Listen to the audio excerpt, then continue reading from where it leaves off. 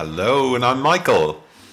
And we're here again, delighted to be up and running again. We were just in Florence, in Firenze, with our grand tourists and thinking about Horace Walpole, who will travel to Rome to carry on his grand tour. We thought about this and we were wondering we might have to recap, seeing as we've had so many of these, the objectives of this grand tour. So it's typically the grand tourist is a young man during the 18th century who has a thorough grounding in Greek and Latin literature, but he develops, he wants to round off his education by making this tour via, we've had this before, from Florence through Turin, maybe to Venice and back across the Apennines to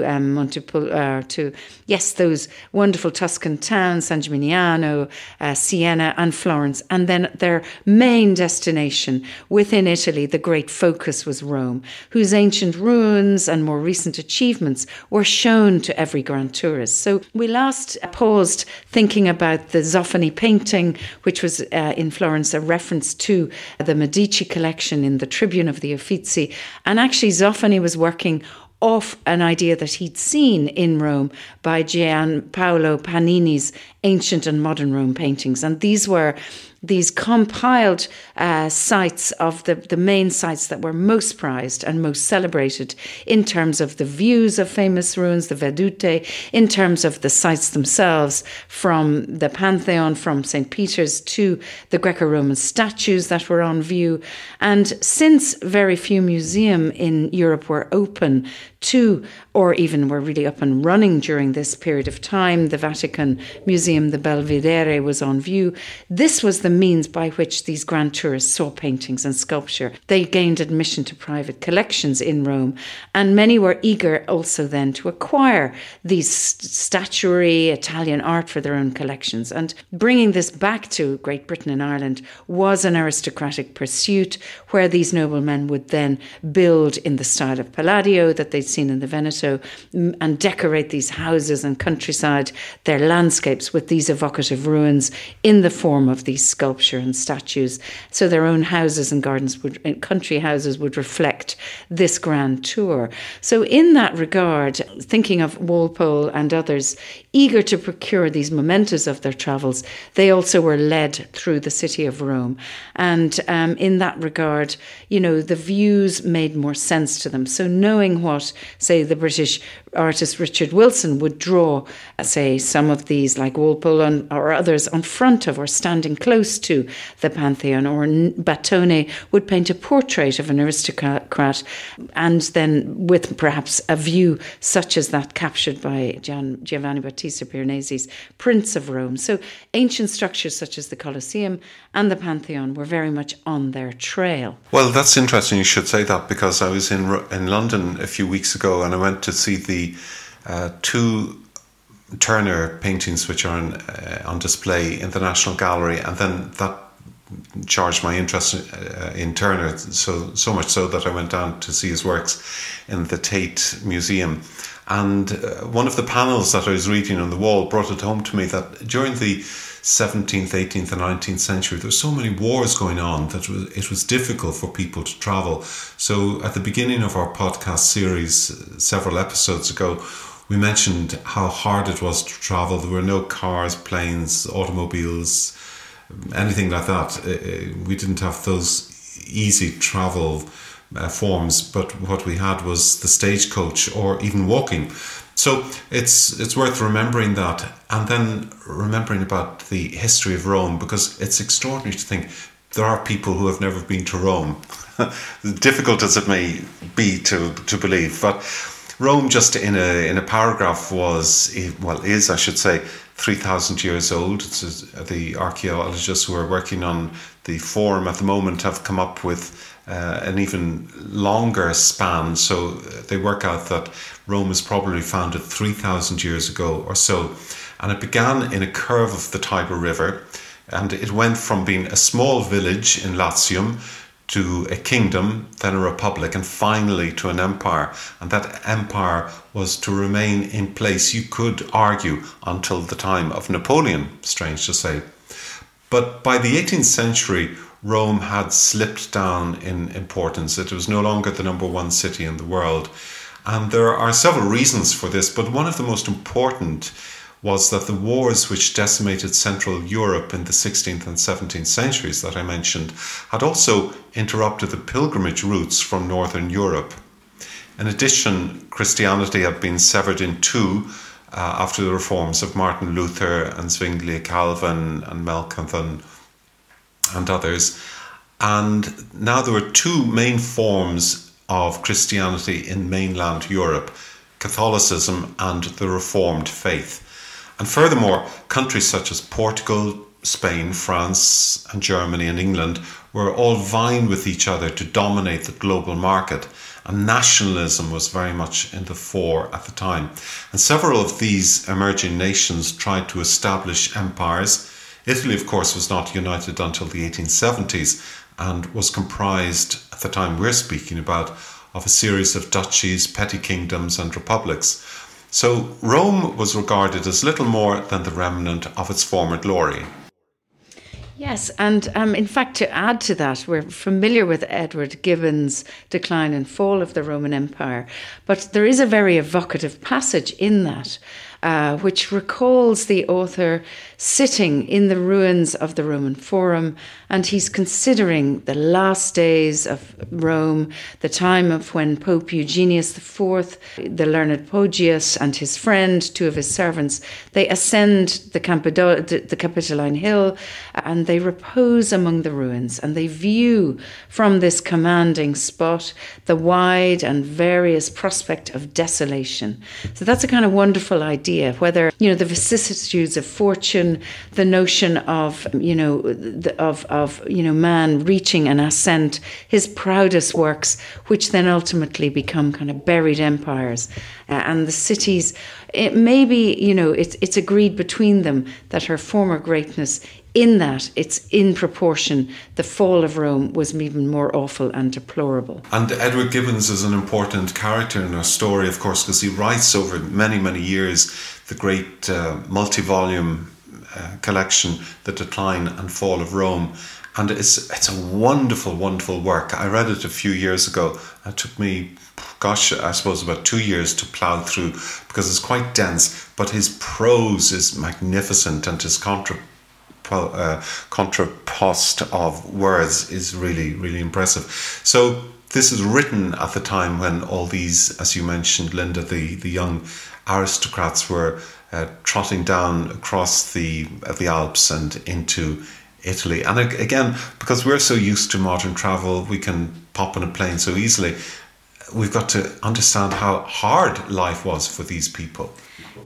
Yes, and I think you have a kind of special interest in the Pantheon, which is where we were leading, for example, Horace Walpole. So the arrival at the city by stagecoach, as you've mentioned, from the Via Flaminia into Piazza del Popolo, the stagecoach would tear down the Via Lata and kind of go right straight into the back streets, into the crook of the elbow in the Tiber, where a kind of gash, a great small incision, if you like, it's known as Piazza Navona. It was the Stadium of Domitian, and this was where these stagecoaches alighted from, where you alighted from your stagecoach, I should say, and met. This is where it was the kind of greeting and meeting point, and from there, making a wonderful kind of almost festive walk towards the Via Balduino, to the area where most of the English lived at that time, close to the Spanish Steps, but sometimes taking a detour and landing yourself on front of the most spectacular view of the Pantheon. And that in itself, Pantheon meaning for all the gods, the Pantheos, was very much something that was being embraced within that one building. Well, by the time the Gran Turisti, the Milordi as the Italians called them, arrived in Rome, classical Rome wasn't completely gone, but much of it had been destroyed for a variety of reasons. There were earthquakes it was an area which is very much prone in the past to earthquakes. And generally, the Romans had this practice that once a building fell down, they left all the bricks and all the debris on the ground and they just built over it. And that's why you find the level of modern Rome is so much higher. And if you go down to the Church of San Clemente, for example, near the Colosseum, you go down several steps into the 1st century. But then you come back up into the modern day church, and that's several meters above. But even at the time of Raphael, he went down to, or he was called to an audience with Pope Leo X, the son of Lorenzo de' Medici, who said, we've got to do something with Rome. And Raphael undertook the position of grand architect, or the great architect of Rome. And he wrote to the Pope with Baldassare Cosa and said, we've got to look at the great patrimony which we've inherited, but we've destroyed so much of this. And he was given the responsibility to preserve the remnants of the classical buildings of Rome. But unfortunately, as we know, Raphael died within 5 years of his new job, and then subsequent popes raided the Forum and other buildings to build their massive churches. But it's true that the Pantheon is one of the most important buildings and one of the most impressive buildings to survive to the present day. And the reason for that actually is, curiously, because it was transformed into a church in 609.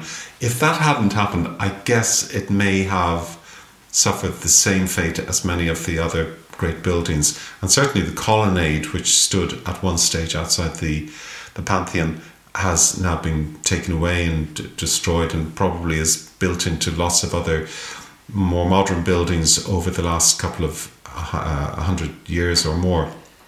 But the building itself was probably started by Marcus Agrippus in the decades before the time of Augustus, so we're talking roughly 2,000 years ago.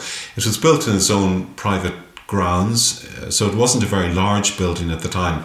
It was destroyed within 50 years by fire, and then another emperor coming along on his heels, Domitian, built it and expanded it, but that again was destroyed probably by fire. And it was the next emperor who was given the responsibility of building this great temple, as you say, to all the gods.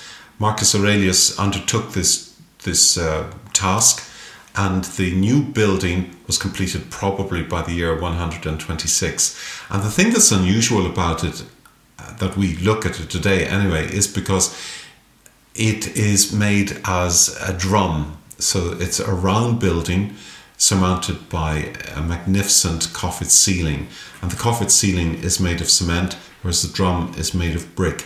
And as in all the cases, when we look at all these wonderful buildings which have survived in Rome, we think, well, the brick isn't very impressive. But of course, that was only the interior of the building, and all these buildings were clad with marble.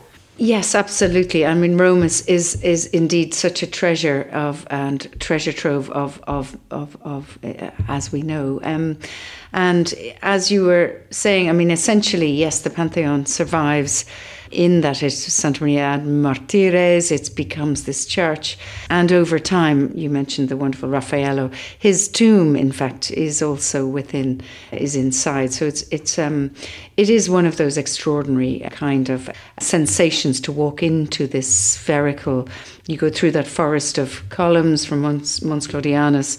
In actual fact, some time back, I had the extraordinary opportunity. I was working on an excavation sometime back in the Eastern Desert in Egypt, and I went to see Mons Porphyrites and then Mons Claudianus, where that extraordinary pinky grey granite comes from. And these columns were 60 Roman feet in height, and Hadrian directed the building operations via this extraordinary kind of chain of forts coming through the Eastern Desert to the Nile, and then these huge monolithic columns were brought down the Nile on the grain fleet. The grain fleet would ship them via Campania to Rome, and these were just, I think there's 8 by 4, 8 fours, 4 8s are 32, so there's something among that number that are in this very classical portico. And not to forget also, Marcus Agrippa is reflected in the inscription on the facade where it says Marcus Agrippa Lucius Filius, he's the son of Lucius Fecit. So that, in fact, is a wonderful kind of reference to Agrippa, he is in fact for all the world, like the building manager in Rome. So he builds the first temple. So that portico is a classical reference to that. And then it conceals barely this extraordinary rotunda that you walk into. And it's still there with some restoration, but in the main, it's the marble revetments, the porphyry, the giallo antico is all there on view to see. Well, going back to your comment about the columns as well, they're fascinating because, again, these were extracted from the quarries, the imperial quarries, and they're important because they belonged privately to the emperor. So the emperor had extracted these columns of marble, huge, heavy stone. And the interesting thing about Roman columns is that they were all erected as one piece, not like the Greek columns. These were usually put up like jigsaw pieces or mechanical pieces of Lego in sections, drum upon drum upon drum. That's the way the Greeks built. But the Romans only used single unfluted columns where possible. And how did they get them over to, as you say, ship them down through the Nile and across the Mediterranean where they could be shipwrecked or whatever? And that's because they laid them in grain, and the grain was a light, it acted like sand just to hold them snugly, and yet it wasn't heavy enough like sand, which would have sunk the ships. But it brings to mind all the shipwrecks that must have happened over the centuries. Just as an example, you've the wonderful pair of bronzes of life-size statues which were discovered off the coast of Riace Marina in Calabria in 1972. And this was a pair of Greek bronze statues. We know little or nothing of their destination apart from the fact that they were clearly intended for a Roman audience. And the interior cell of that drum was probably filled with statues of the deities, possibly of the planetary deities, and of the deified emperors who had been deified since the time of Augustus. But I digress as usual. The wooden beams on the porch's roof were once covered with bronze. Pope Urban VIII, who lived in the 17th century, was one of the great patrons of the Baroque, but we will never know how many statues from antiquity were melted down to create his monumental works. So look, for example, in St. Peter's at the altar of the chair, and the baldacchino, the great canopy over the high altar in St. Peter's. The baldacchino, which comprised about 90 tons of bronze, may have come in part from the roof of the porch of the Pantheon. Yeah, and indeed, well, I think in fact it is fairly well kind of attributed to quid non fecit barbarini.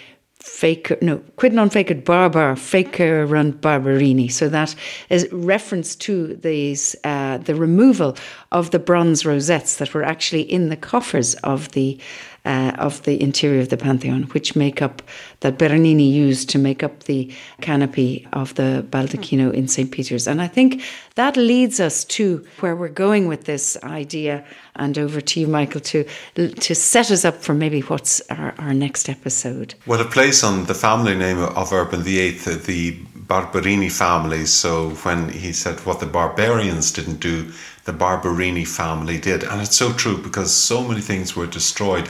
But there are wonderful paintings of the inside of the Pantheon dating from the time of the Grand Turisti in the 18th century, where they actually sail in a boat. And I remember seeing this for my first time many, many years ago, and wondering, how could you sail into the Pantheon? But the reason for that was because in antiquity, right up to the 19th century, Rome flooded, and the area where the Pantheon is built is called the Campo Marzio, the Field of Mars, and it was almost level to the water of the Tiber. So when the waters rose, which regularly happened, the city itself was flooded. And one of the places which actually which acted like a container, was the Pantheon, because the waters rushed through the single door, because there was no other entry or exit and no other windows on any part of the drum. So therefore the water rushed through the doors, And during that period, you were able to sail into the Pantheon and look up at the wonderful coffer dome. And the dome itself is fascinating because it's made of concrete. And concrete was very much a Roman invention, made from sand, aggregate, lime and water. And the great thing about concrete was that it could set underwater. And that's what made it such a versatile material. And finally, what was the purpose of the ceiling and how was it made? Still, that is a subject for archaeologists and art historians to argue over. It seems quite likely, most likely, that the dome was made from an enormous big wooden frame onto which the concrete was poured. And then when that was all done, the concrete had set, the wood was detached and dismounted. Yeah, so the centering, essentially. And what I suppose is also so remarkable about the Pantheon is that it is a spherical dome, but the single light source is the oculus, was the eye, if you like, at the top. So it has this kind of cosmological association. As the light moves, the source of light moves around during the day from dawn to dusk. And as you mentioned, the painting. So just to kind of bring us to a pause here, it's Paolo Panini who will record this Pantheon in that way. And Panini is also, so he makes, for our Grand Turisti, he made views of ancient Rome, such as interior views of the Pantheon, but he also made views of the modern Rome at that time. And he captures the St. Peter's, which I think we are going to turn to next for our next episode. So for now, we'll wish you well and bid you adieu or ciao until our next episode. Thank you very much for listening and look forward to seeing you next time. Ciao, arrivederci, arrivederci.